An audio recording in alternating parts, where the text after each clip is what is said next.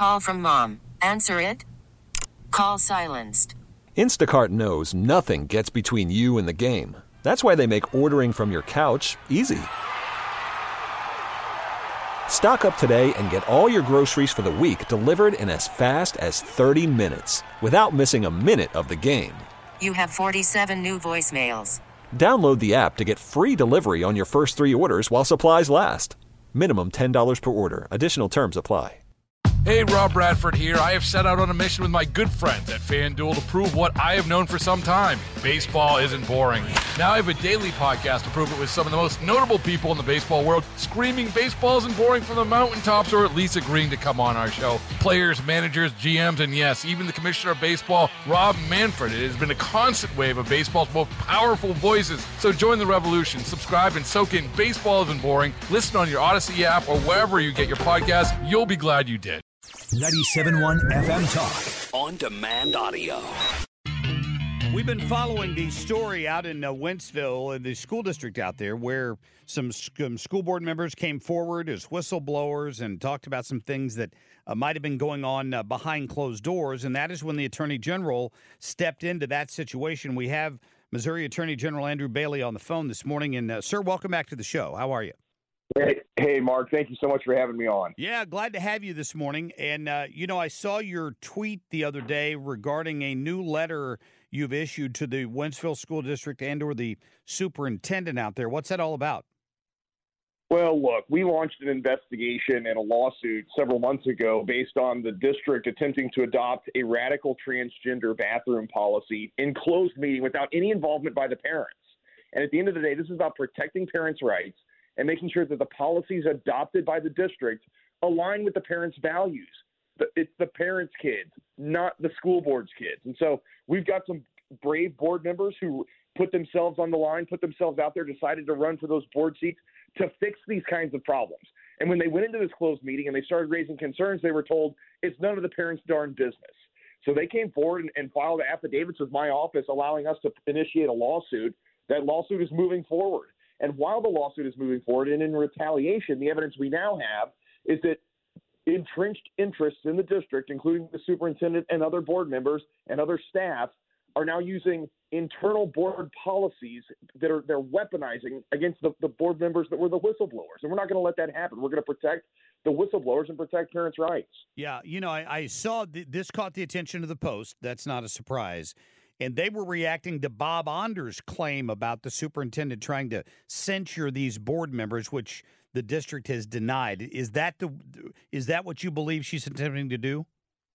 Yeah, that's exactly right. They're weaponizing internal personnel disciplinary policies and using those to saber rattle and intimidate the board members who are whistleblowers to prevent them from participating in the lawsuit. And look, they've already signed affidavits. We have the evidence, and discovery is ongoing. So we're going to push this lawsuit forward, and we're not going to allow entrenched interests who got caught with their hand in the cookie jar to bully witnesses in a lawsuit. Did you get any sort of a response from the Wentzville School Board after you sent this letter?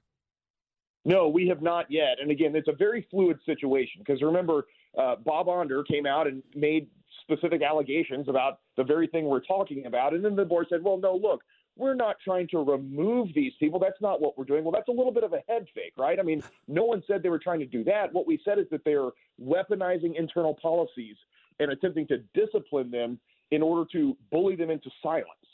So it's totally different. And so I think that the reporting on that has been a little bit off.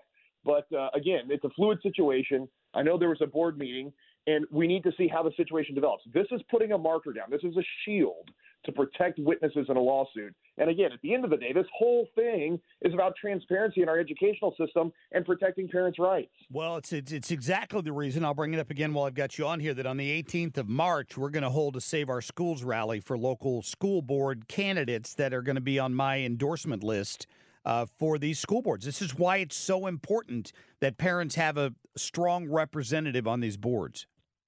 Yeah, and thank you for doing that, Mark, because I think it's all too important. Look, we know that when parents get involved, like they did in Loudoun County, Virginia, real change can happen.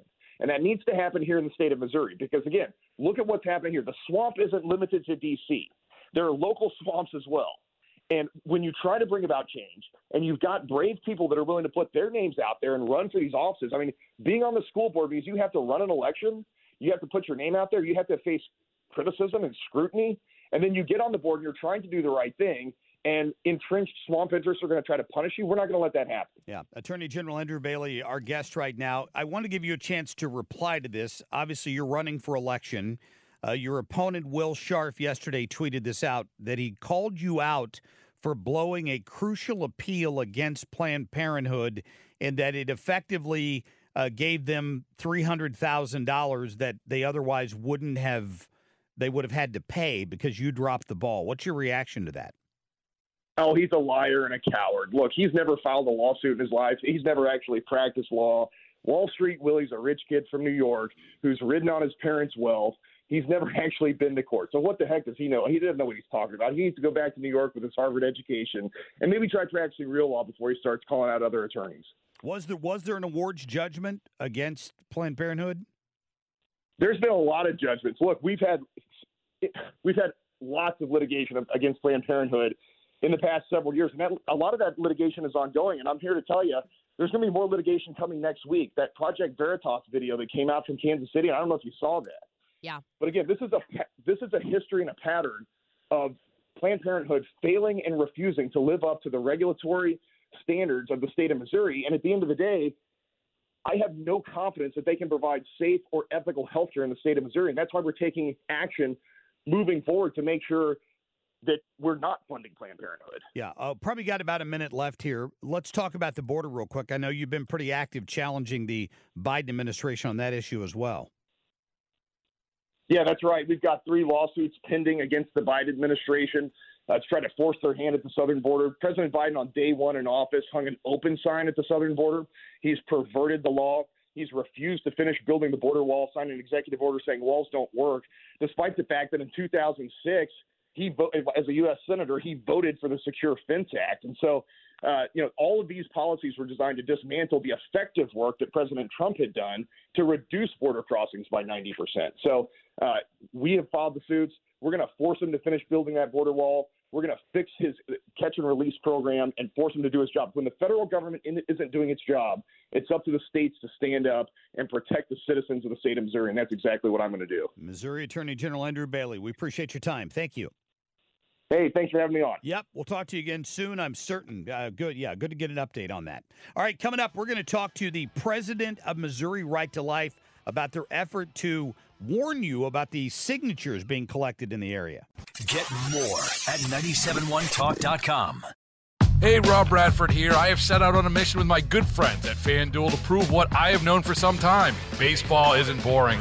Now I have a daily podcast to prove it with some of the most notable people in the baseball world, screaming baseball isn't boring from the mountaintops, or at least agreeing to come on our show. Players, managers, GMs, and yes, even the commissioner of baseball, Rob Manfred. It has been a constant wave of baseball's most powerful voices. So join the revolution. Subscribe and soak in Baseball Isn't Boring. Listen on your Odyssey app or wherever you get your podcasts. You'll be glad you did.